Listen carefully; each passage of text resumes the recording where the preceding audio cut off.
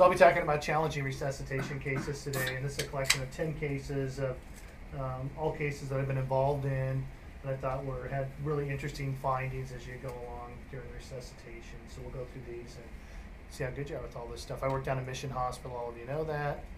We're down in Mission Viejo in South Orange County. So we'll do some tough cases. You know, personally, when someone comes in and they're already dead and they're doing CPR, you know, for the most part, you're not going to get those people resuscitated. If you do, they're going to be brain dead. The really challenging cases are the ones where they come in and they're still living.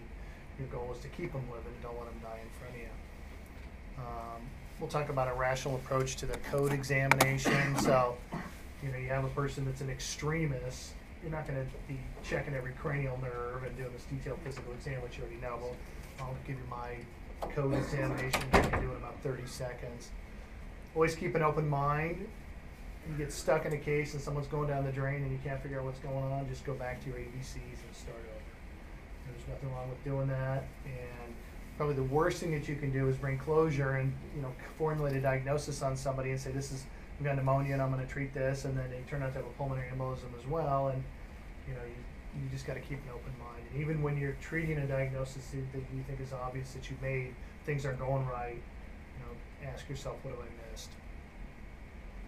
So this is a nice C-spine x-ray that we had last week. It's actually a reconstruction of the lateral on a CT scan. So what abnormalities do you see there, Randy? Looking for fractures and perhaps it looks like there's some irregularity at the top, maybe C1. So this is C2, right? This is C1 here and here. Sheared off. Right, so that's the dens or the odontoid. So C1 is a lifesaver, right? And then C2, the odontoid goes right up through it. And that's an odontoid fracture with displacement posteriorly. And then there's also a traumatic disruption of the ligaments here between, that's 2, 3, 4, 5, right here, 5, 6, where that's pulled apart and physically separated. Whoops. Unfortunately, this guy was a high-level quadriplegic. So if you have your spinal cord injury at C3 or above, you lose your control of your diaphragm, and so you're going to have apnea pretty quick in the field. People that have high-level spinal cord injuries, about a third of them will be dead in the field when the paramedics arrive because of the apnea. What was the mechanism? Car accident. Got T-boned, and the guy was here on vacation from India. He's a computer guy from over there at a computer conference here, and also family vacation, and just got T-boned. So the moribund exam, so this is a patient that's really an extremist. You can do a quick physical exam, you know, just like you get hammered in your head for your oral boards and get pimped every week in conference, your ABCs, D&E, and then IVO2 monitor. Quick neuro exam, and you do this for your oral boards. What's the best verbal and motor response? You can get a quick idea if the person can talk and if they can move all their extremities. What are their eyes like, the pupil size and position? You know, for CNS catastrophes, you typically, if they're in the cortex, will look to the side of the pathology. So if you have a bleed in the left hemisphere, usually eyes will be looking over to the left. We have CAT scans that'll confirm that, but it just gives you a quick idea. If you got someone that's got a fixed gaze and they're comatose, they've probably got a head bleed. Look at in the mouth, look at their gums, and I have done this over the years, trying to guess what people's hemoglobins or hematocrits are going to be by looking at their gums. And, you know, people that are really anemic, doesn't matter what their ethnicity is, you know, BC, if you get anemic, it's going to be hard to see it in your skin. But if you look at your gums, you're going to be able to spot it in a second. And we get fooled, and I've had cases in, like, Hispanic women that come out with real bad vaginal bleeding or ectopic, and you look at them, and they don't look that anemic, and then the lab call says their hemoglobin's 5. You're like, wow. You go back and look at their gums, and, you know, when your gums look like your teeth, you have bad anemia, you need blood. Also, do you see any signs of coughing around the mouth and gag reflex, which is not reliable, but if they're comatose and have no gag reflex, you know, you're going to be putting an airway in them. Cardiovascular exam, is there jugular venous distension? In particular, if you have a patient that's hypotensive, that's got JVD, then you got to try and figure out why that is. And they have are they in congestive heart failure, they have pericardial tamponade, etc. They can hear heart tones. Now, usually in a crazy resuscitation, there's a lot of noise. Heart tones you're not going to be able to hear them. Pulmonary-wise, your breath sounds and what the tracheal position is. So if they've got a pneumothorax, abdominal exam. Are they tender? Now, if someone's obtunded and they're not, or comatose, you're not going to be able to tell you if it hurts when you examine them. But are they distended? Can you feel any pulsatile masses or anything to suggest an abdominal aortic aneurysm? And then a rectal exam for GI bleed.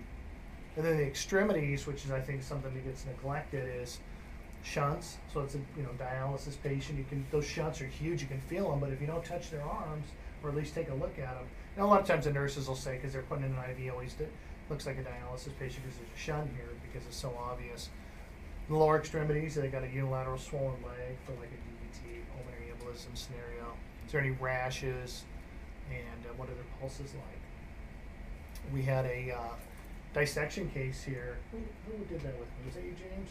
No, it was Christian. Yeah. And the guy came in and we slapped on the ultrasound, and you can actually see a flap you can see the intima dissected away in the abdominal aorta proximally.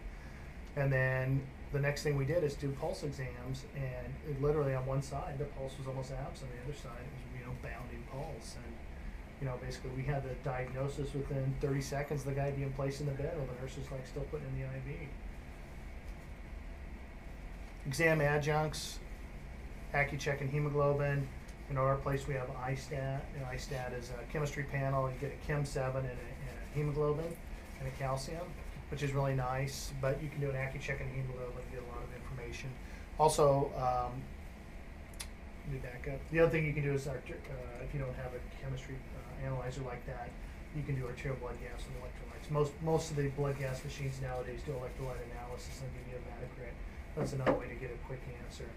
Really, the major electrolytes you're looking for is you're looking at the potassium. You have someone that's extremist, they have renal failure, they have real high potassium, something that's easily treatable, and then also they have a severe anemia where they need a transfusion. How accurate are those ISTATs for the electrolytes? The ISTATs for electrolytes they're pretty good. The one thing that you can get messed up on is because it's a whole blood analyzer. If there's a lot of hemolysis, you can get pseudo hyperkalemia, so it'll give you a high potassium reading. And what the potassium that it's measuring is correct, but if there's a lot of hemolysis, that's why because you don't have to spin it down. In the lab when they spin the blood down for the chemistry analyzer, they can see the hemolysis and the change in the serum color, and so that's the one pitfall of those. They're very good.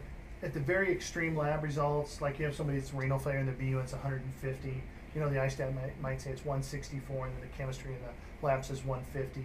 It's so far off it doesn't matter. It's not going to change anything that you do. The high potassiums, I had one where the potassium's like 7.8, the lab came back at 7.6, but you've already got your treatment well underway, so they're very good. The nice thing is they're very quick. You get the results in 30 seconds. 12 lead EKG.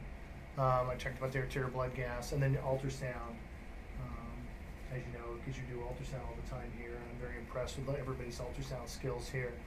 The only downside to ultrasound that always gets me is that they're doing ultrasounds on everybody that don't need them, and then they find things, and then you wind up having to order more tests to work it up. It's sort of the don't ask, don't tell. If they don't need an ultrasound, don't do it. But you're looking in the abdomen, and then your heart, your cardiac examination, your two biggies. So we'll do the first case is this plastic surgery case. Is a real case that we ran the radio call on, and isn't that horrible? That's a lady. It is a lady? I know, I look like that when I dress up, No, that's a lady with the lips and the whole thing, man. It's crazy. Yeah, seriously. And then this lady here, Jocelyn Wildenstein, she wanted to look like a tiger for a lion for her husband. Her husband liked lions, and she had all the plastic surgery. I said about $150,000 to get all that done to her face. Yeah. Yeah, I mean, she got the whole, But anyhow, it's you get too much money when you start doing stuff like that. Hey, glad you could make it today. How's it going? Reminds me of Spicoli. Remember in Best Times at Ridgemont High? His nickname, college. All right. So this lady. So here's a case. So a 30-year-old previously healthy woman who underwent 8 hours of plastic surgery at the Surgery Center for Rejuvenation, and she had a facelift, breast augmentation, and large volume liposuction. And large volume liposuction is defined more than 2 liters of liposuction at one time. That's a lot of fat to take off, okay? So they finished her surgery. She's in the recovery room and has a ventricular fibrillation arrest. The patient is defibrillated by the anesthesia person that's there. nurse anesthetist. Patient's re-intubated, and they call 911. And the medics make base contact and they ask for advice. So, what advice would you give the paramedics? They call and they give you this case and say the patient's got a pulse and a blood pressure now, and she just had VFib and they shocked it and she's intubated. And amio, Yeah, the paramedics have amiodarone. I suggest amio and closest received. Okay, so amiodarone close to receiving. So here's the patient's vital signs: blood pressure 120/70, pulse 110, respiratory is 8, but she's being bagged, and still out of it from the anesthesia. Glasgow Coma scale of 3, could be post resuscitation. So you give the amiodarone. Now in this particular case, this is pre-amiodarone, so lidocaine was given, and they give 100 milligrams of lidocaine, 1.5 milligrams per kilogram, and then they had a lidocaine drip there at the surgery center, so that was started as well. And the patient was transported to the patient keeps having recurrent ventricular fibrillation, and it does respond to defibrillation. She receives additional lidocaine, gets a total of 3 milligrams per kilogram of lidocaine, and then the drips at 4 milligrams a minute. Still continues to have recurrent VFib. And patient arrives in the emergency department. Now what do you do? So let's say that they got the lidocaine and all that. So you could do, would you still do the amiodarone? For sure. Well, Give the amiodarone. I think I know there's like magnesium too. Yeah. So for some, if you've heard this case before, no one get the answer, but any thoughts on what this might be? PE? So she had surgery, so, fat embolism, pulmonary embolism are things that are definitely there. Most fat emboli come from long bone fractures. You usually don't see it with liposuction, but it is reported in the literature you get fat emboli after liposuction. So those are possibilities. What about, well, you probably wouldn't want to do TPR after having all that liposuction if they had an acute MI, because you'd have pretty bad bleeding. You probably control it with like a mask suit or something, but you really wouldn't want to give TPS if you had an MI. So I'll give it to you that the 12 lead did not show an acute MI. How about from like a drug standpoint or tox standpoint? So what do they, when they do liposuction, have you ever seen that, or what do they do? They use a lot of Lida with epi injected. You inject that subcutaneously because there's a lot of bleeding that happens when you ram that rod in there and suck out all the fat. And so to control that bleeding, use lidocaine with epinephrine.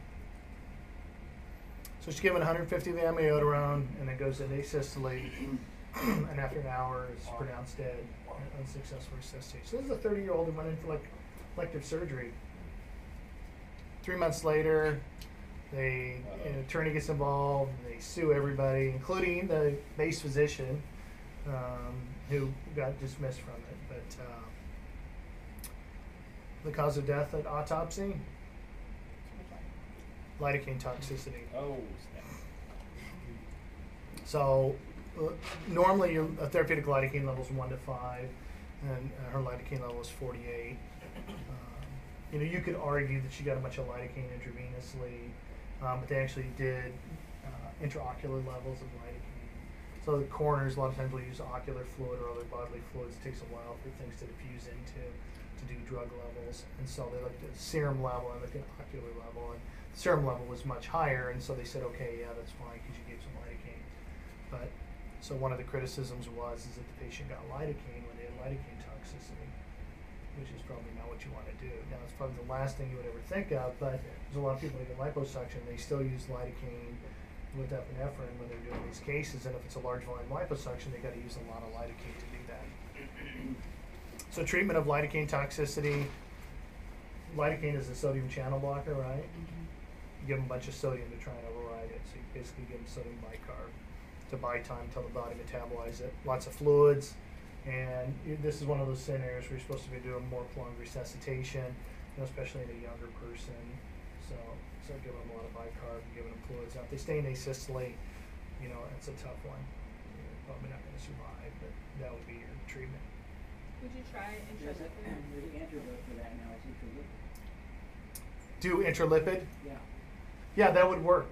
But they probably didn't have it back. Well, we didn't know that. Yeah, this was like 5 years ago. This was before the paramedics had any. Probably did that right away if you knew about all the lidocaine we did. Right. And it's one of those things that you'd really have to, first of all, you'd have to even think of that. So if you ever have one of these cases, you're definitely going to be thinking about that. And then you got to try and determine how much they got. You know, if they had large volume liposuction, chance of getting lidocaine toxicity are going to be high. So that's a really good thought, Mike. Yeah, you had a question? The same thing. Yeah. All right, so let's move on to the next case. Any other questions about that? So a 35-year-old man comes in with facial numbness, dizziness, and neck pain for 24 hours. He has no history of any trauma, no history of any neck manipulations or chiropractic adjustments. He was seen the day before in an urgent care by a physician's assistant who diagnosed him with vertigo. He had a prescription for Anavert. Comes into the ER now with right-sided weakness. This is 1 hour's duration, so it started, told his wife. She got him dressed and put him in the car and drove him down to the emergency department. So he said 1 hour of right-sided weakness, left facial droop, mild speech problems, and nystagmus. That's what he said. Some kind of CNS problem, right? Some kind of a stroke. Do you think this is the anterior circulation or posterior circulation stroke? Posterior circulation stroke would be more likely. You tend to get vertigo or nystagmus or visual disturbances. The other clue is the mixed presentation. You know, when you have a stroke, weakness on one side, and then you have a facial droop on the opposite side. It's usually posterior circulation, anterior circulation. You'll see it on the same side. So, stroke team's activated.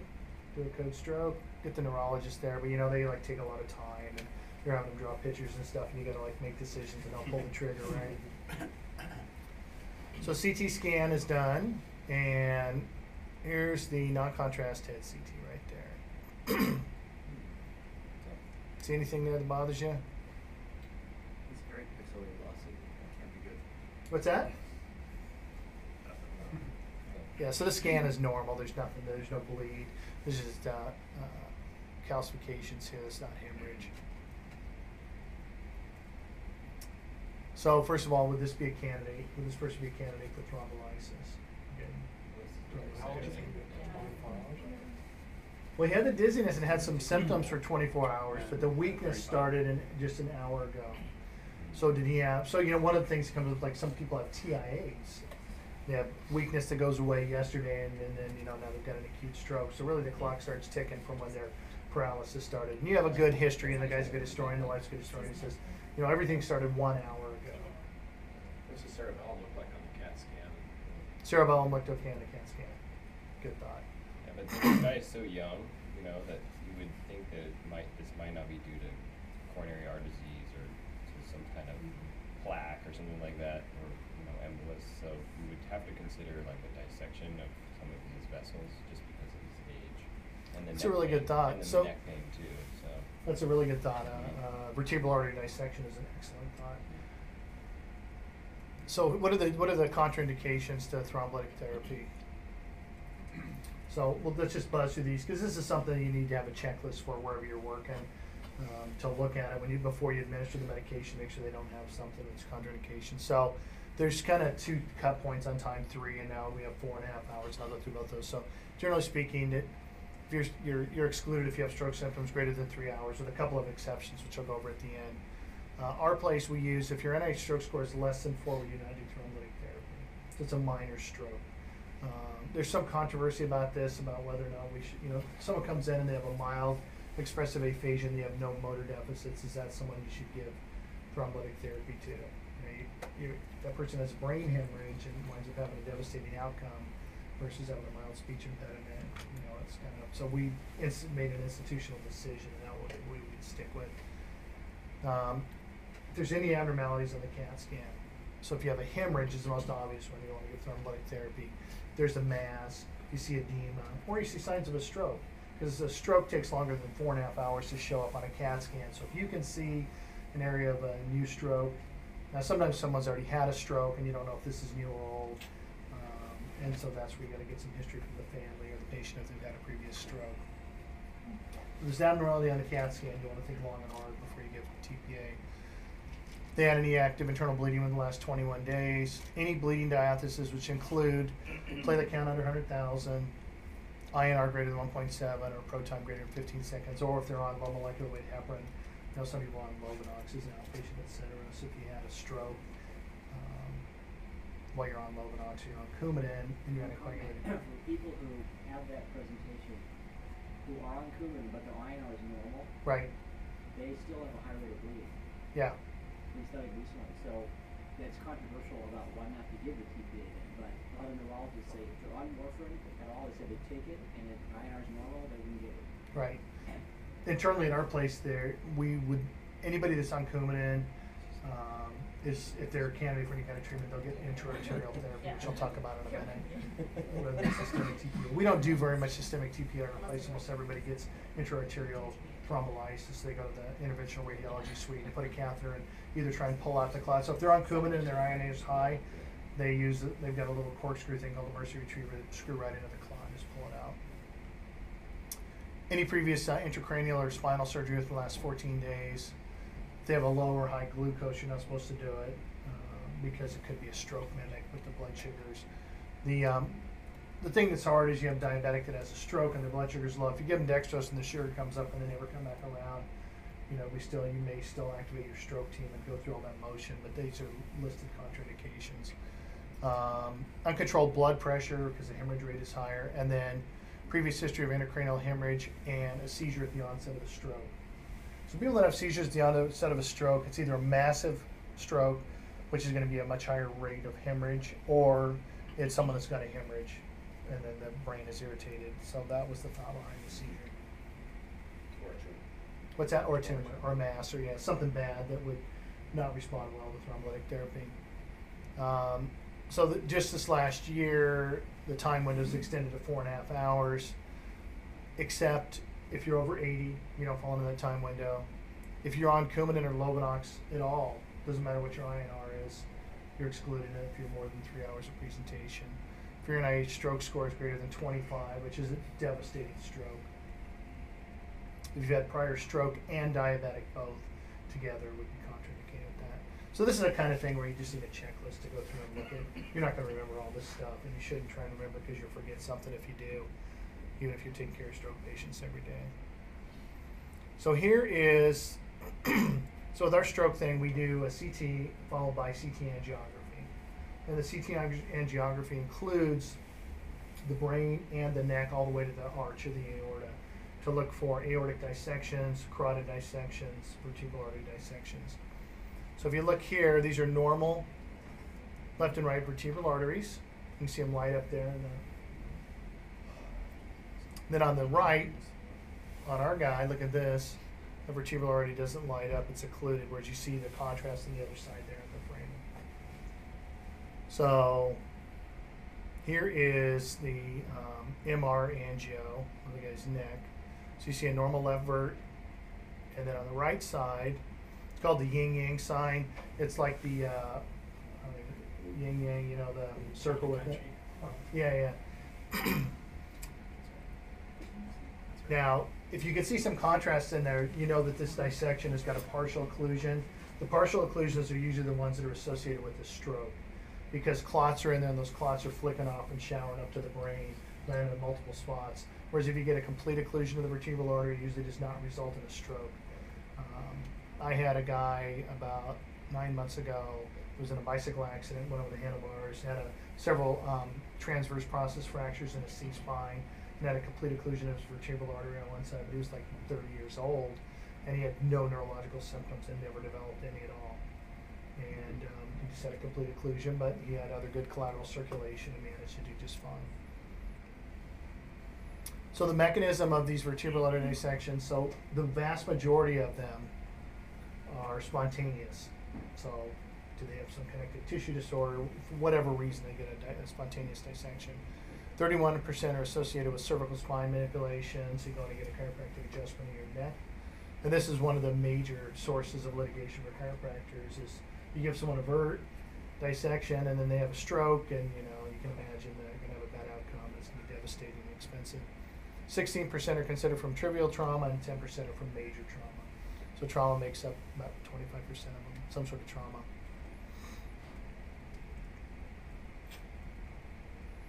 So arterial circulation, the vertebral arteries, they arise from the subclavian arteries bilaterally. The PIMP question is C7 does not have a foramen where the artery goes through. It starts at C6, and then it goes up posteriorly, and then the arteries come together back here. So you have the vertebral arteries coming up here, and then they merge into the basilar artery, and then this gets the backside of the circle of Willis. So you get circulation coming up the carotid, hits the circle, and the anterior circulation. You get the posterior circulation here. Back here, when this merges, you get branches. The first branches that come off go to the cerebellum. So cerebellum findings are very common. That gives you, when your cerebellum's involved, that's when you start seeing the nystagmus and the ataxia and those kind of things. The pathophysiology of dissection, remember that the vessel's got 3 layers like a sheet of plywood, the intima tears. If it completely occludes, it just clots off and it cuts off the blood supply. But if it's not a complete occlusion, you get clots and you shower up to the brain and usually land in the posterior part of the head. Kind of covered that already. So the effects of a complete occlusion in an older person that doesn't have good collateral circulation, it can be devastating. You start getting brainstem ischemia, see Shane Stokes breathing, or apnea. I mean, it can be really devastating. The person can code. Whereas in a young person, they do well. Partial occlusions, you can have embolic strokes. So treatment of vertebral dissections. There's kind of, if you look at the literature, there's kind of two schools of thought. One is just to do antiplatelet therapy only, with aspirin or Agranox or Plavix, and then the traditional teaching has been to put them on heparin. If they've got concomitant strokes with it, a lot of the neurologists will just put them on a heparin drip and not give a bolus of heparin. So just put them on a weight-based drip and that's it. And then in terms of acute stroke treatment, so now we've diagnosed a vertebral dissection in this guy. Can you give someone thrombolytic therapy that's got a dissection? Now you surely wouldn't do it in an aortic dissection, right? So in an aortic dissection that took out one of the carotids and gave an acute stroke, you're not giving thrombolytic therapy. There's really not a clear answer. I think the safest answer is no, that you should not give thrombolytic therapy because you run a risk if they've got a complete occlusion of opening that up and then showering. But it's really, I don't know what the right answer is. So you always angio everyone who comes in with stroke symptoms? If we do a code stroke, Uh-huh. you get a CT, they get an ISTAT when they come in, so we have their creatinine. And as long as their creatinine's okay, we'll follow that with CT angiography. And then they get with the CT angiography, they get a perfusion and diffusion scan, so we can look for mismatches to see if the brain's salvageable or not. By CT? This is through CT, a perfusion scan. And all that comes back in about 20 minutes from the time that they get the scanner until you have the actual images done where the radiologist can read it. It's interesting that, the traditional teaching is that you give TPA within 3 hours, you get that 3 hour window. But our experience has been in the elderly patients that have a big stroke, have a big MCA stroke, a lot of them, the stroke is completed on the perfusion and diffusion scans. We know that tissue is dead and it's not coming back. And they can be an hour or 2 into their stroke and already have that because they just don't have the collateral circulation. Whereas younger people, you can buy a lot more time and have a further time window. So here's a MRI, so you can see the carotids, and there's the vert on one side, and on the other side, there's just kind of a wisp of contrast making a pass there in the vert on the right. So for vertebral and basilar insufficiency, so he was having literally like TIAs in the posterior circulation prior to developing his acute stroke. Dizziness, drop attacks or syncope, diplopia, dysarthria, dysphagia. These are all kind of like cranial nerves and cerebellar findings. Ataxia, and then nausea, numbness, and nystagmus. And then here's some MRs of his brain, so you can see he's got a cerebellar stroke there on the right, and that's where the vert was out there. And he also had a homonymous hemianopsia, so part of the visual cortex was taken out back here on the left side. And then this is a scan, an interval scan done a few days later. Our vert dissections that we get, they get put on heparin, and their protocols to get a CT scan every day until they leave the hospital. So every day they get a repeat scan because you're always worried about hemorrhage. When you got a stroke patient that's on heparin. So you can see the edema here. So when you have someone that comes in with a stroke and you see edema or changes like this, You don't want to give them TPA because you already know that it's been going on for a while. That brain tissue's dead, so your chance of having a hemorrhage goes way up. All right. So any other questions about vertebral dissections? Neck pain, dizziness, vertigo. What's scary is some of these people look like your classic vertigo, where they come in and say, I'm severely dizzy and I have nystagmus, but if you do a neuro exam on them, many times they have cerebellar findings, you know, or they'll have, if you actually do their visual fields, will find a visual field cut or homonymous hemianopsy if they throw clots up to their visual cortex. For the complete occlusion, what would you guys just treat it with monitoring and conservative therapy? Even if you have a complete occlusion, they would still get anticoagulation or antiplatelet therapy. Yeah. Was that a bad outcome for the docs at all, or just for him? This case. You know, I don't know because this just happened. This case was in the last month, Oh. so I don't know what the outcome's going to be. I mean, I know the family was really upset, but you know, when you ask them, well, what kind of symptoms the person was having the day before, he didn't have really. He had dizziness, but he didn't really have any. You know, he was able to walk in and, you know, function and do everything normally, so he wasn't having any hard nerve deficits at the time, so it's kind of hard to fault him. How often do they have neck pain? Most people with vertebral artery dissections will have neck pain. They'll complain of pain in the neck, so that's a common finding. All right, so case number 3. Dizzy and pain in the neck. Oh my god.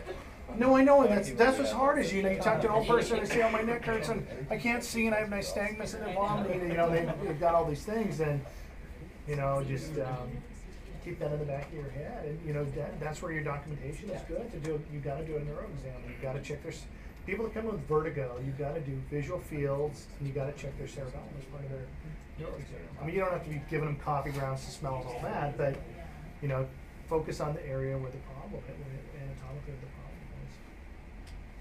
All right, case number 3. So sick kid, 4-week-old boy comes in with 20 episodes of vomiting and diarrhea. So kind of your slam dunk admission, right? Little baby, a bunch of vomiting, diarrhea.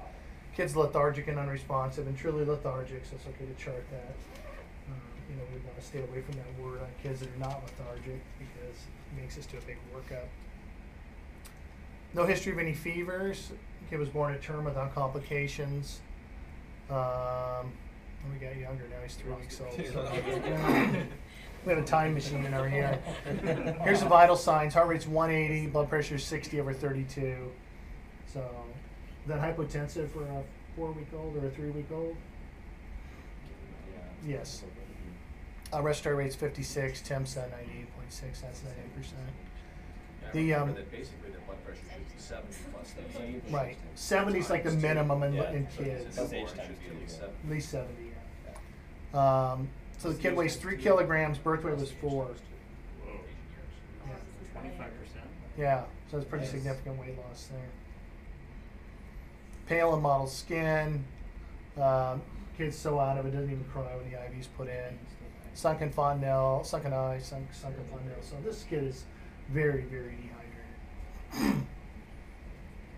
Other than the severe dehydration and being unresponsive, there's really no major physical exam findings on examination. So the kid gets an IV and an IO lines put in until the nurses get a peripheral IV secured.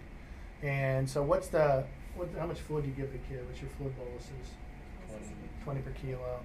Then how many times do you keep repeating that before you move on to other things? 2 or 3.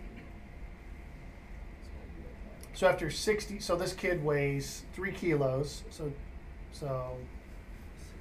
20 times 3 is 60 cc's of fluid.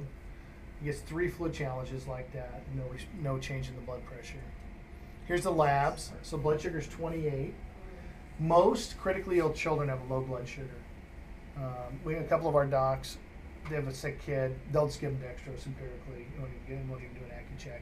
You'd probably find to do an AccuCheck, you know, doing chemistries and everything. But most kids that are really sick and out of it and septic or whatever, small babies, they don't have glycogen reserves and they burn up their glucose, and most of them have low blood sugar.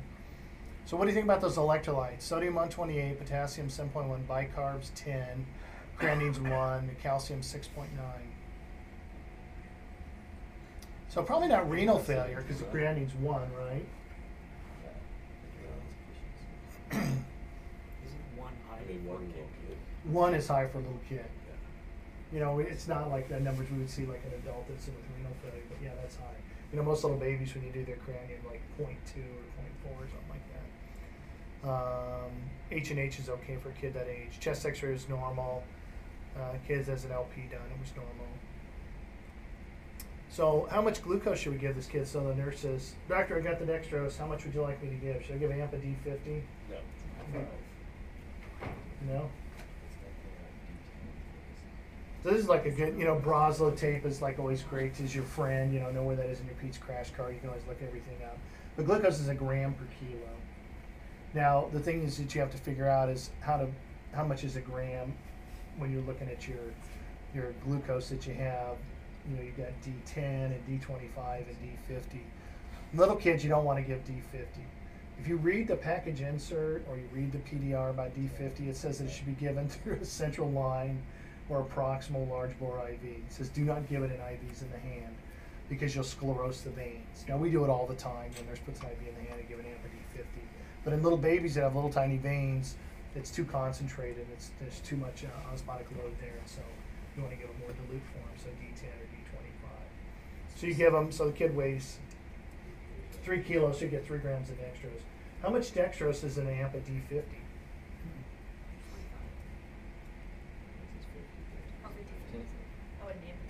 Anybody? 25 grams of dextrose. Oh, you were right.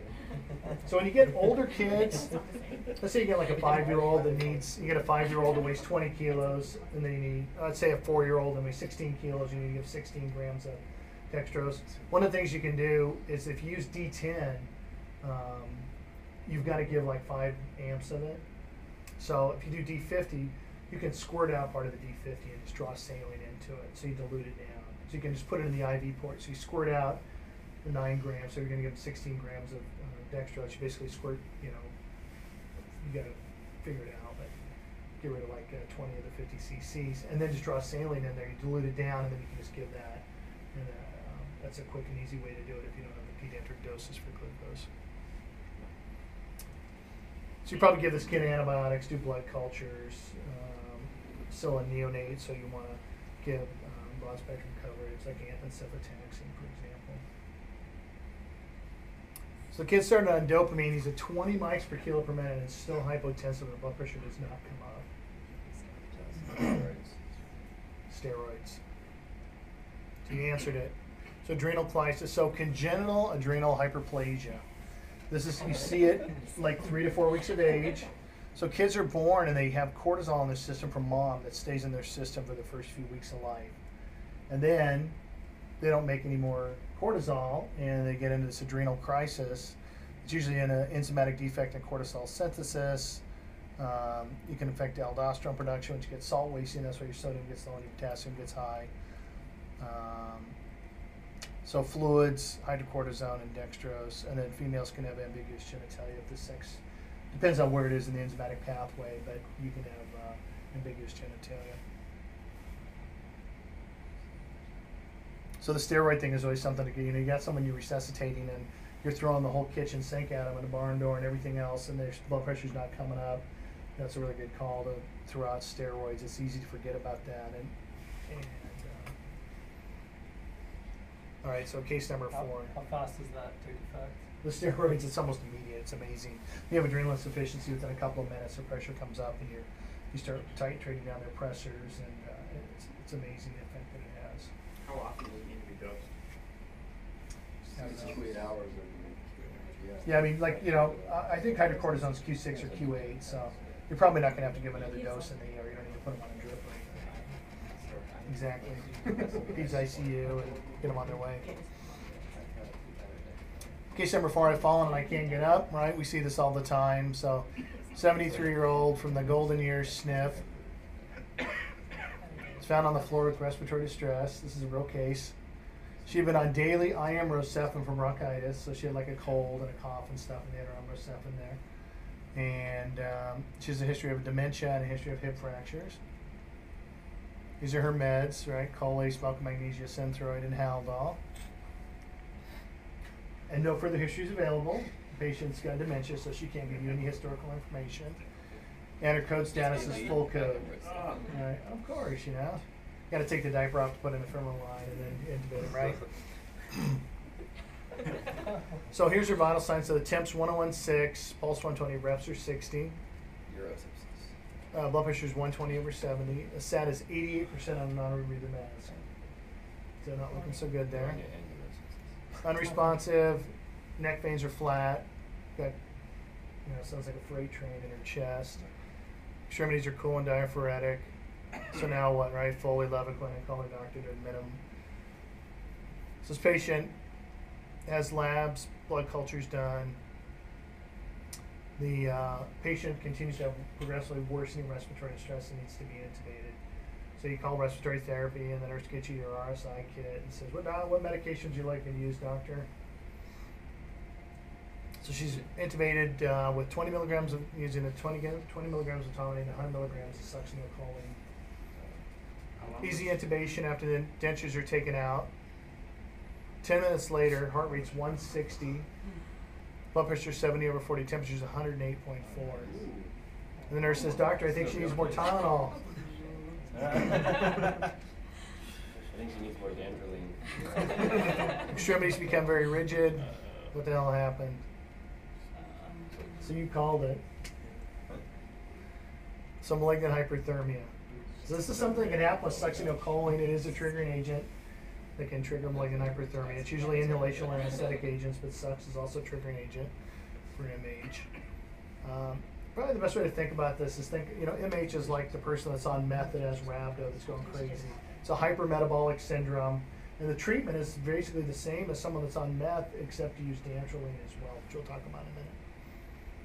So triggering agents are succinylcholine, volatile anesthetic agents. The sarcoplasmic reticulum in the muscles stores calcium, and the triggering agents cause these calcium channels to open up. We have a massive influx of calcium in the skeletal muscle, and in turn, you get severe hyperactive muscles, basically contracting uncontrollably. Like the fasciculations you see when you give succinylcholine, but that continues to go on internally, even though the muscles are not actually twitching in front of you, and it just makes you just heat up. It's the same as someone that's on meth that's getting chased by the police down the street. Consume massive amounts of ATP, and you get a metabolic acidosis and hyperthermia and rhabdo, etc. The treatment, aggressive cooling measures. If they're in the OR and they're getting inhalation agents, you got to stop those. Aggressive fluid resuscitation to maintain urine output. Treatment of rhabdo, which is fluids and bicarb. And then dantrolene. Dantrolene blocks that influx of calcium that happens and causes this. There's actually a MH hotline that you can call that's very similar to like the Diver Alert Network. You have a case, and you can call any poison center, and they'll put you in touch with it. But it's something to remember, because if you ever, first of all, it's going to be hard to pick up the case unless you're thinking about it, right? And if you do diagnose it, you're going to for sure have to get out a book somewhere and figure out what to do. With the MH hotline, you get an expert on the phone within a couple of minutes, and they can guide you through the process and what to do. Our anesthesiologists have a malignant hyperthermia card, Mm-hmm. and I guess you could call them and they'll bring it over. Yeah, we have one in Mission too. They actually have like a little toolbox, and it's got a bunch of stuff in there, and it's got like the MH.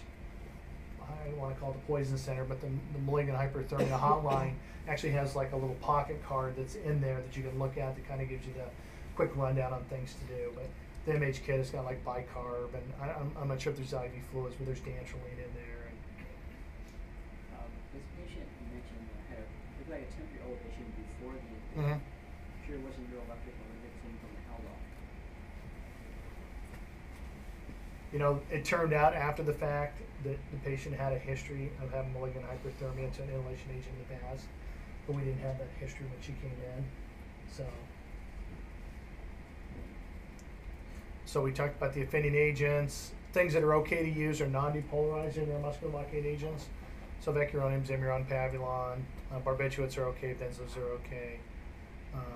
I tried to look up etomidate, whether it's considered to be a triggering agent or not. I didn't find anything that it is, so it's probably okay. But these meds are specifically in. Is there an indication for benzos or actually giving VEC as a replacement for the succinylcholine to paralyze them in a different way to prevent the continuing rigidity?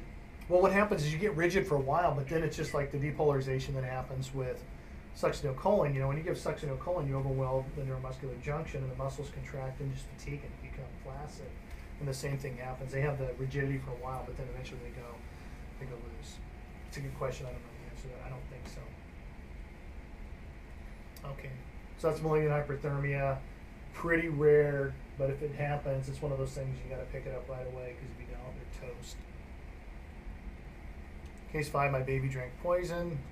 So a 2.5-year-old male rushed to the emergency department after found drinking some poison at home. The father took the label off the bottle and lost it on the way to the hospital.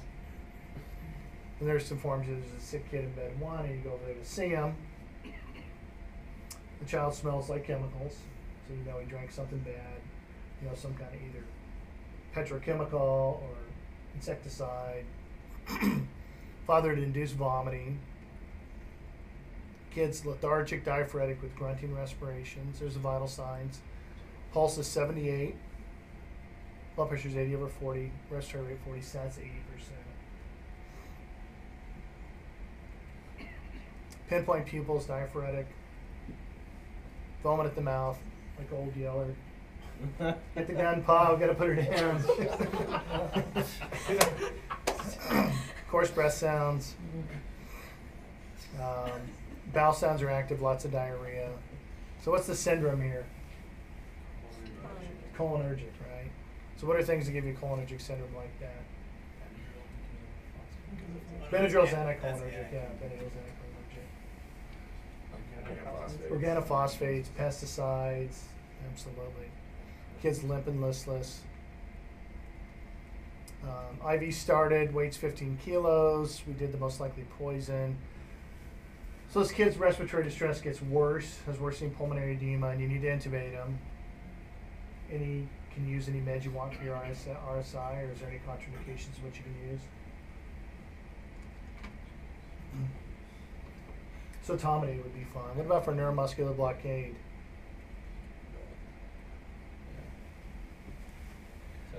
So let's talk about this in a second. I've actually got another slide that talks about You may it. not need to intubate the kid, actually. If you get aggressive with your atropine dosing and try and treat the pulmonary edema, you may be able to not do it. In this particular case, we give a lot of atropine. The kid had just terrific pulmonary edema, and we just had a really high respiratory distress, and despite maximal oxygenation, couldn't get the sats up, so we just intubated him. So there's the blood sugar and the hemoglobin. That's okay. There's the post-intubation chest X-ray, so you can see some edema there. So remember that organophosphates bind and inhibit acetylcholinesterase. And acetylcholinesterase is also what breaks down succinylcholine. Remember, succinylcholine is two acetylcholine molecules connected together. And so you'll get prolonged neuromuscular blockade if you use succinylcholine. It's really not contraindicated in the sense that they're not going to have any bad outcome immediately from it, but they can have a prolonged neuromuscular blockade from the succinylcholine because it's not broken down.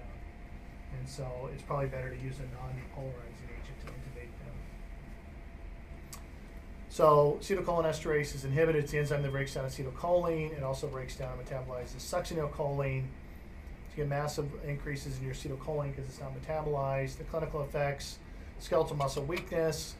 Then you get the sludge syndrome, the salivation, lacrimation. Basically, every part of your body that makes fluids is turned on. So you have pulmonary edema, foaming at the mouth, diarrhea, vomiting, etc.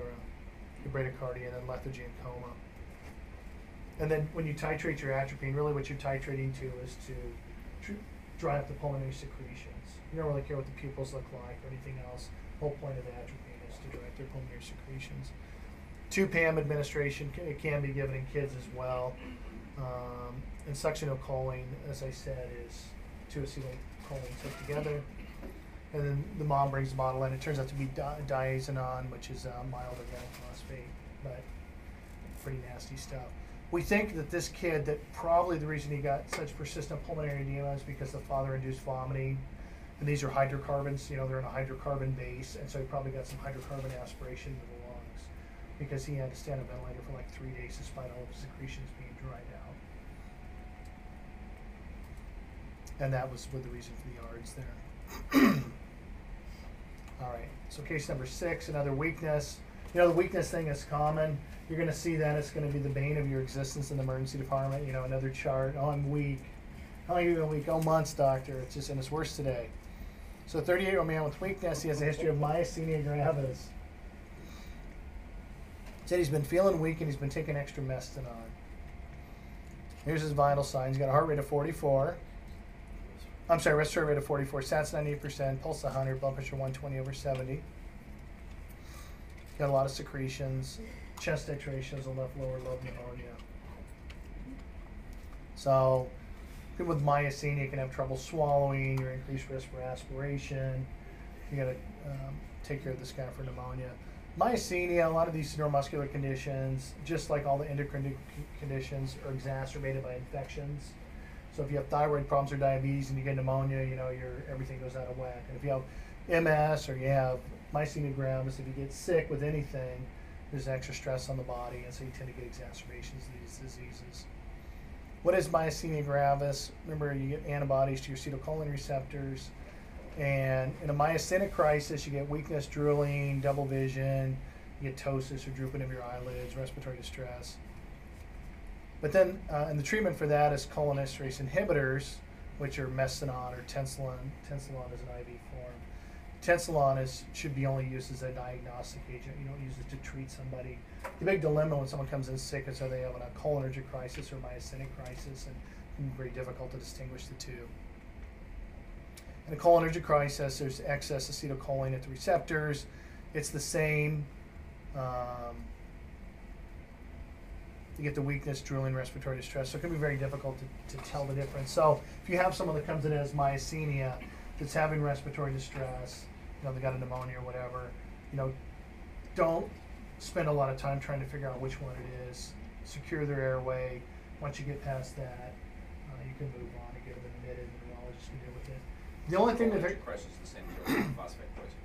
cholinergic crisis is organophosphate poisoning. Every time. It's basically the same clinical presentation. So what about airway management issues? You can use your meds. Some people will say don't use succinylcholine because your acetylcholine metabolism is all screwed up. They've got all these other meds on board. It's probably fine. These people that go on a ventilator, they're going to be on a vent for a while. If you have somebody who has underlying weakness, you got to treat their pneumonia, get them better for that, and then try and wean them off the ventilator. So someone that's got a bad flare up of their myasthenia with pneumonia winds up with a ventilator is going to be in the unit for a while. Trying to differentiate between a cholinergic and a myasthenic crisis can be difficult. Tensilon is only used as a diagnostic agent, which has been beaten into our heads for years.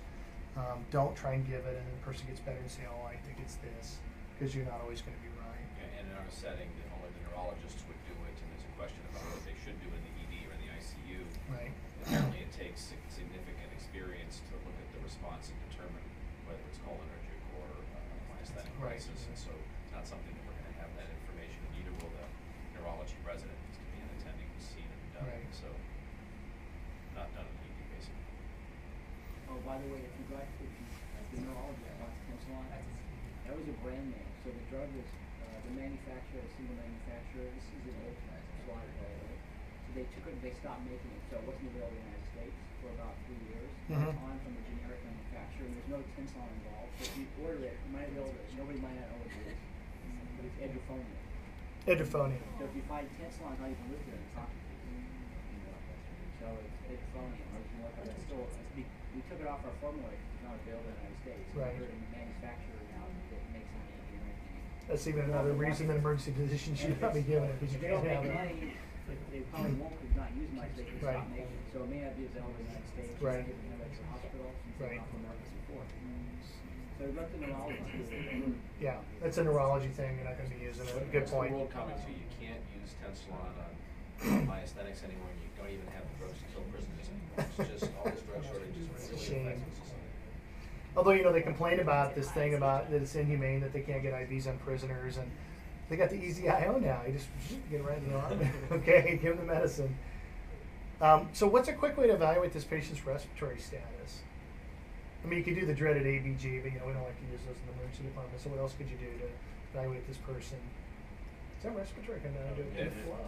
Or yeah, you can do. And vital capacity. Vital capacity, you know, you might be able to get formal pulmonary functions, but you can get a quick peak flow, you know, and they're not going to be able to do diddly on the peak flow because they're going to barely be able to make it go on. You know, again, this is a clinical thing. Evaluating somebody's airway is a clinical judgment. You should not be getting blood gases to decide if you need to intubate a patient. You should be able to look at them and clinically make a decision based on their mental status and respiratory effort, etc. What about doing BiPAP versus intratracheal intubation? The problem with BiPAP is that these patients, because they have a lot of bulbar weakness, are aspirators, and so this is where you want to use the high-low intratracheal tube. You know, where there's a suction port above the balloon. So there's intratracheal tubes now that have a separate suction port to get the secretions. Supposedly decreases the risk of aspiration pneumonia on people on ventilators, so that you can suction those secretions out. But really, BiPAP is not something other than if you're using it as a temporizing measure to get set up for your intubation. All right, number 7, seizures. 27-year-old woman who's post-ictal was brought in the emergency department. She had a seizure that lasted 10 minutes. She's 32 weeks pregnant. She has a history of preeclampsia and epilepsy. Okay? She's on phenobarb.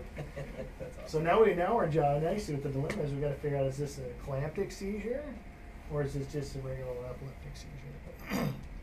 So here's your vital signs. Blood pressure is 160/100, pulse 110, temperature is 37.1. Post-ictal, can't give you any history. You notice all these cases, people are nonverbal, you can't get any history, so you're forced to sort of make decisions without taking a history. So what could you do on physical exam to sort of differentiate between eclampsia and someone that had just a regular epileptic seizure, like in this particular case? She's a clamp just on the vitals. So vital signs are one thing. So your blood pressure goes up when you have eclampsia, right? A lot of people that just had a seizure, their blood pressure's up too. So what else could you do? UA or protein. So you can do a UA for protein, but that's not really a physical exam maneuver, but that's a real good thought. Or reflexes. Reflexes, absolutely. So remember, people that get preeclamptic, they get really hyperreflexic. I mean, you literally just push on their foot and they get the clonus going. And so just do quick reflexes. You know, you don't even need a reflex hammer. Use your stethoscope or your finger, or just take their foot and just push them on the foot. And if they've had an eclamptic seizure, they're going to get the clonus. You're going to have the answer. Where if someone who's just an epileptic seizure, you're not going to see that. So remember, typically with preeclampsia and eclampsia, they're not seen until after 20 weeks. So you're not going to see preeclampsia in somebody that comes with vaginal bleeding that's 7 weeks pregnant. By definition, they're supposed to be more than 20 weeks, and those people go straight to L&D as well. And so we don't see as much of this, and so it's easy to get rusty on the management of these patients. Hypertension, edema, proteinuria, defined as a blood pressure greater than 140/90 or an increase of 30/15 during pregnancy. You get hypertension, edema, hyperreflexia, proteinuria, and HELP syndrome. The thing that's always worrisome is that when you have a woman that has a seizure that's eclamptic, is that they have a brain hemorrhage. You know, they can get the HELP syndrome where they get hemolysis, elevated liver enzymes, and low platelets. That's what HELP stands for. So you have somebody that's thrombocytopenia, low platelets, and their blood pressure's high. If they get a hemorrhage, it can be really devastating. And eclampsia is where you have seizures. The fetal mortality for eclampsia is between 15 and 30%. So clues in this patient: blood pressure, ankle reflexes. She has 4 beats of clonus. She's edematous, protein in the urine, like Randy said, and then her blood sugar is okay. So now what do you want to do to treat her eclampsia? We want to get her to L&D as quickly as possible. But Yeah. you just said it's going to be 10 more minutes, just like the oral board. 10 more minutes till the transport team gets here, doctor. What else would you like to do? What's that? Mag. I thought you said medicine class. Magnesium. Yeah. Okay. So they get magnesium. Now, how much magnesium do you give them? 4 grams. So you get 4 grams. Excellent. 4 grams slow IV push, and then 2 grams per hour. If they're actively seizing, you can use benzos. Remember, benzos are not supposed to be given during pregnancy, but you can use them for the treatment of seizures because the risk of having a prolonged seizure and damage to mom and baby, etc., outweighs the risk of it. In terms of hypertension, labetalol or hydralazine. Labetalol would be my choice only because we use it all the time. You've got it in the emergency department. Hydralazine, I'd have to look up the dose and I'd be worried about giving it, etc. Labetalol is a fine choice. And then get the kid out That's the next step. If they get to eclampsia, they need to be delivered. What about like the steroids for low maturity? Do you give that? I mean, that's like an OBGYN thing, but yeah, that's a good point. You know, if they're early in the, you know, if they're not very far along in their pregnancy, so you got a 32-weeker, you know, I guess steroids could be there. That'd be something I would probably talk to the OB about. It would be something routinely given this kind of a situation. It's a good thought. You have to keep the baby in for like 24 hours for the Yeah. steroids to work, so it's kind of pointless. At least 6 to 8 hours by 24 hours. Right. So all you're gonna do is let's get a wound infection when they do the C-section. You give them a bunch of steroids. All right. So next is a pediatric GI bleed. So a 3-year-old male comes in. He had a gastroenteritis this morning. Better at lunchtime. Now vomiting blood with bloody diarrhea. So this is like a boards question right here. It's like on your written boards. It's like all the information you get. What's the most likely diagnosis? There's a family history of hemophilia. Oh no, this is really complicated. And he's 3, so he's not really verbal, and he's scared of the doctor. He's not going to tell you anything, and the mom doesn't know anything, you know. So you have a 3-year-old male, and the mom, you ask her, says, "Has Johnny been tested for hemophilia?" And she says, "You know, I don't think so, doctor." So what clues could you get whether this child might have hemophilia? Easy bruising or bleeding. And ask if they were circumcised. Or just look. The kid was circumcised and he didn't have excessive bleeding, he doesn't have hemophilia. That's like Any other males? What's that? Any other family member? Oh, There's a family history of hemophilia, yeah. So this child was circumcised and not have any bleeding problems. How often are they going to know that, though? I feel What's like- that? How often is the family going to know that? Because I feel like all the circumcisions I've seen, it's just off in the room somewhere. You just have to look, you know, pull down the diaper and say, yeah, okay, he's been circumcised, so his chance of having hemophilia is But know going to be whether a they lot. bled or not after. Oh, if they bled or not? I mean, when you talk about bleeding after, if you have a hemophiliac, you circumcised, they're going to bleed and bleed and bleed and bleed, and it's just going to keep oozing and bleeding for a long time. Parents will usually have been told that. Oh, yeah. Oh, they'll know. Yeah. Because they bring them back to the ER. So if you see a kid that has excessive bleeding after they're circumcised and the parents bring them to the ER, you want to do coags and do PTT on them. Maybe prolong if they have hemophilia. You got to check a platelet count and other things, but in hemophilia, the PTT will be prolonged.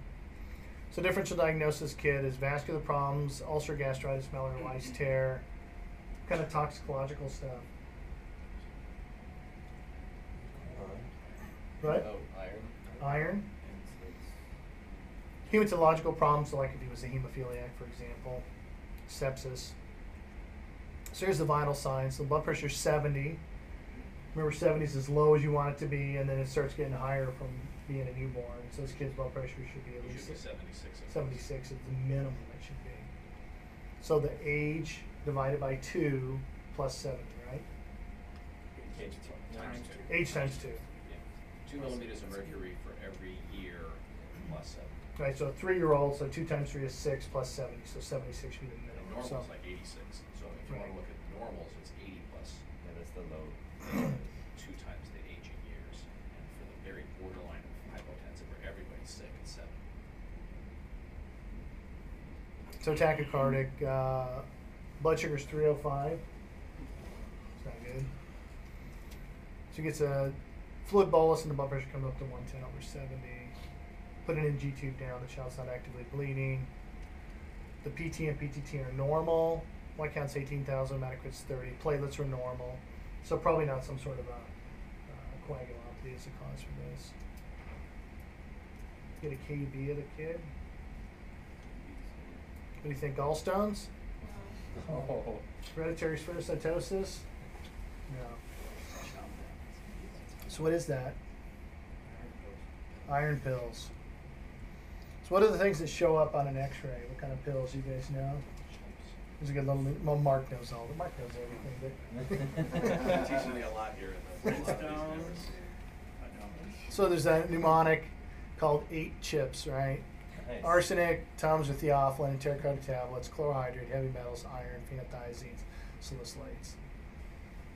So those things, those are the tablets. Iron, in this particular case. So if you go back and look at the kids, let's go back for a second here. So you look at this right now, let's go to the hemophilia thing. I just threw that in and mess you guys up.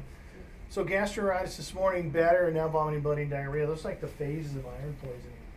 Sick at first, then you have an asymptomatic period, and then you really crump later on. And that's kind of what happened here. So there's our 8 chips there. So remember that there's these stages. There's actually 5 stages of iron poisoning. It's, stage 1 is the GI phase, basically a gastroenteritis. It's a direct irritant to the stomach. Get some vomiting. You can also see, and remember, the elevated glucose and white count. Then stage 2 is the asymptomatic phase, so the iron's been absorbed and it hasn't done all the systemic toxicity yet. Then stage 3 is the cellular damage, where the iron moves intracellular and starts doing damage, and that's when you get acidose third spacing and then start going into end-organ failure. And then stage 4 is hepatic phase, you get liver damage. And then stage 5 is it's so corrosive you can actually get scarring on like the sections that do duodenum. You get strictures there and have problems with feeding and growth and development later on. So diagnostic pitfalls, it takes a while for the iron levels to peak, and so just like acetaminophen's got the 4-hour level, iron it's a 6-hour level. Toxic levels usually more than 500. Treatment, whole bowel irrigation is a mainstay of therapy. What about activated charcoal? Would you give a dose of charcoal? Not going to work. Anything that's elemental, like a lithium, or is extremely small, like ethanol, charcoal doesn't absorb it, so it would not be helpful. And then the dose of polyethylene glycol, or Go Lightly, is 25 cc's per kilogram per hour. Put an NG tube and you start flushing them out and try and push all those pills through so they're pooping out the iron pills. And then lastly, deferoxamine. That's a lecture in and of itself about how to deal with iron poisoning. So you zip the highlights there, put them in a Pete's ICU. All right, another weakness case. It's a recurrent theme. These weakness cases will kill you because some of them are serious and some aren't. So a 74-year-old man calls 911 for weakness. He vomited blood in front of the paramedics. They said estimated blood loss 200 cc's. Now, USC did a great study years ago asking people to estimate blood loss. And they would take like just a Vacutainer of blood and pour it on the floor and then ask someone, hey, someone just got shot, how much blood do you think that is? People would just, I mean, it's crazy because, you know, if you pour it on a tiled floor, that blood runs out and makes a big pool, you know, and they'll say, oh yeah, it's a 200 cc's of blood, doc. You know, it might be 5 cc's of blood. So people are notoriously inaccurate. So, you know, when the paramedics give you these estimated blood loss things in the field, just kind of take it with a grain of salt and just look at the patient and what they look like. They may tell you they lost 2 liters of blood, and if they have normal vital signs, it's pretty unlikely they lost 2 liters of blood. So he's hypotensive and tachycardic, pale and diaphoretic. So he's got he's pretty sick GI bleed. Patient denies alcoholism. He takes aspirin and Aricept. So this is probably the culprit right here, right? Aspirin. Past medical history, otherwise none. After a liter of normal saline, his blood pressure is 90/40, heart rate's 100. AccuCheck 104, bedside hemoglobin 5.1. Got pretty serious anemia.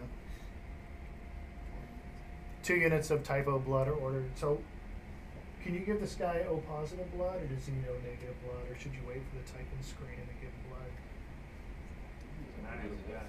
Doesn't matter in a guy. You can give O positive or O negative. O negative is important for women that are still going to have children. 74-year-old, yeah. So an older guy, yes, you can give O positive. So an older woman, you can give O positive too. Right. We're not going to have more kids, yeah. Unless it's like those women that coded a cause that have kids in their 50s. See, that's weird, you know. They spend like $150,000 for infertility, and then they come in with vaginal bleeding, and they want like 4 consults in the ER. You know, they see an endocrinologist, and then they get like a reproductive specialist, and they do an ultrasound, and you don't see anything, and then they spend so much money, and they're so terrified about losing their pregnancy that they demand your doctor come in and see them. All right. So a GI bleed workup, kind of full battery of labs, CBC, electrolytes, coags, type and cross, and then he gets a 12-lead EKG. And here's a 12-lead right here. What do you think?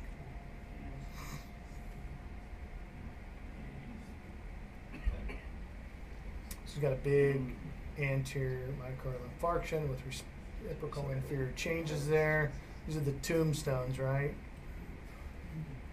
You know what happens when you see tombstones? See death. So he has ventricular fibrillation. So he's shocked 3 times, gets a dose of vasopressin, intubated, goes back into a normal sinus rhythm. It's 150 of amiodarone. NG tubes placed, just shows coffee grounds but no active bleeding. Rectal exam's got melanotic stool. Now what do you do? So how do you treat an acute MI with someone that's got a GI bleed that probably precipitated it? Give them blood and oxygen. So transfuse, transfuse, transfuse oxygen. You can't give them aspirin, right, because they're bleeding. You can't give them heparin because they're bleeding. You can't give them nitrates until they're resuscitated because they'll make them hypotensive. You can't go to the cath lab, and they can't get thrombolytic therapy. So you're basically stuck with oxygen and blood. You want to try and get their blood count up as quick as you can to maximize oxygen delivery to the heart. Why can't you go to cath lab? You could. The problem is that they like to use integralin when they do angioplasties and stents. And they don't like doing invasive procedures with an angioplasty without any anticoagulation because their closure rate is so high. They definitely don't like to deploy stents without it. You could do just a plain old angioplasty to try and buy time. Most of our cardiologists are not interested in doing that. More than old people that come in with an MI with a GI bleed. Usually say admit to medicine, control the bleeding, and then call me later. I mean, they'll come in and see the patient and make recommendations. But, you know, like, and the other thing we use in MIs and in attack correctors, use what, beta blockers. Well, you know, you got to be careful with that as well. I have a silly question about that. Yeah. So the guy's having a STEMI. Mm-hmm. Does that go against your Medicare door to balloon time? Because you diagnose the STEMI, but he's never getting a balloon. No, if someone has a STEMI and they're not a candidate for heart catheterization, so their DNR, or they have a coagulopathy, or they have some other condition that would prohibit them from doing that, from getting a heart cath. Let's say they've got renal disease, whatever, for whatever reason. If they don't actually go to the cath lab, the times don't count. And if they die in the cath lab, those times don't count either, so those patients are excluded. So if it's 91 minutes, you just let it expire. Just let him die. Yeah. We're sorry, Mrs. Smith. We're gonna stop confusing you now. You can thank Obamacare for this one. You missed your 90-minute window. Yeah. We didn't have to wait for the elevator. So this is a lady that came in that was a pocket shooter. So pocket shooters are people that shoot dope in their neck because they've run out of veins everywhere else. And she was stoned on heroin and stuck herself in the eye and ended up having MRSA endophthalmitis. It's not a good thing to have and does not have a good prognosis. All right, so lastly, and this is just a fun case, but it's a real case. So a 45-year-old homeless man brought in after being found on a sidewalk. He has no complaints, but his speech was a little slurred, and they did his blood sugar, and it was 57, and so they sent him to the emergency department. He was given oral glucose, blood sugar normalized, speech is normal. The guy says, yeah, I'm diabetic, taking my pills, didn't have breakfast this morning. And so he requests a meal, and he gets a diabetic meal, and the patient asks for some ice chips for his orange juice. All of his labs are normal. He gets an alcohol level at 0. Patient's observed in the emergency department. 1 hour later, he's unresponsive, completely comatose in the and his repeat blood sugar is 151. He's given 2 milligrams of Narcan with no response. Labs are repeated. Gets a head CT, which is normal. All of his labs are normal except his alcohol level is 461. So this guy got into liquor. That's why he wanted the ice chips with his orange juice, right? So the patient's belongings in the room are searched, and there's no bottle found. They don't find an empty bottle of Bacardi or anything. So where the hell did he get the liquor?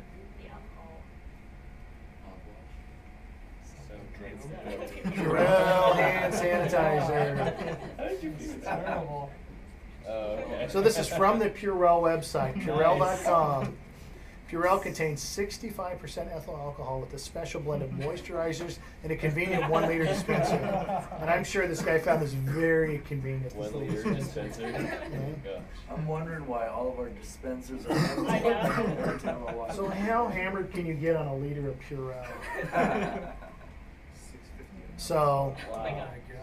50 beers. What? Nice. This is 65% ethanol. It's 130 proof. I mean, Bacardi 151 is 151 proof, right? 6 bottles of wine, Nice.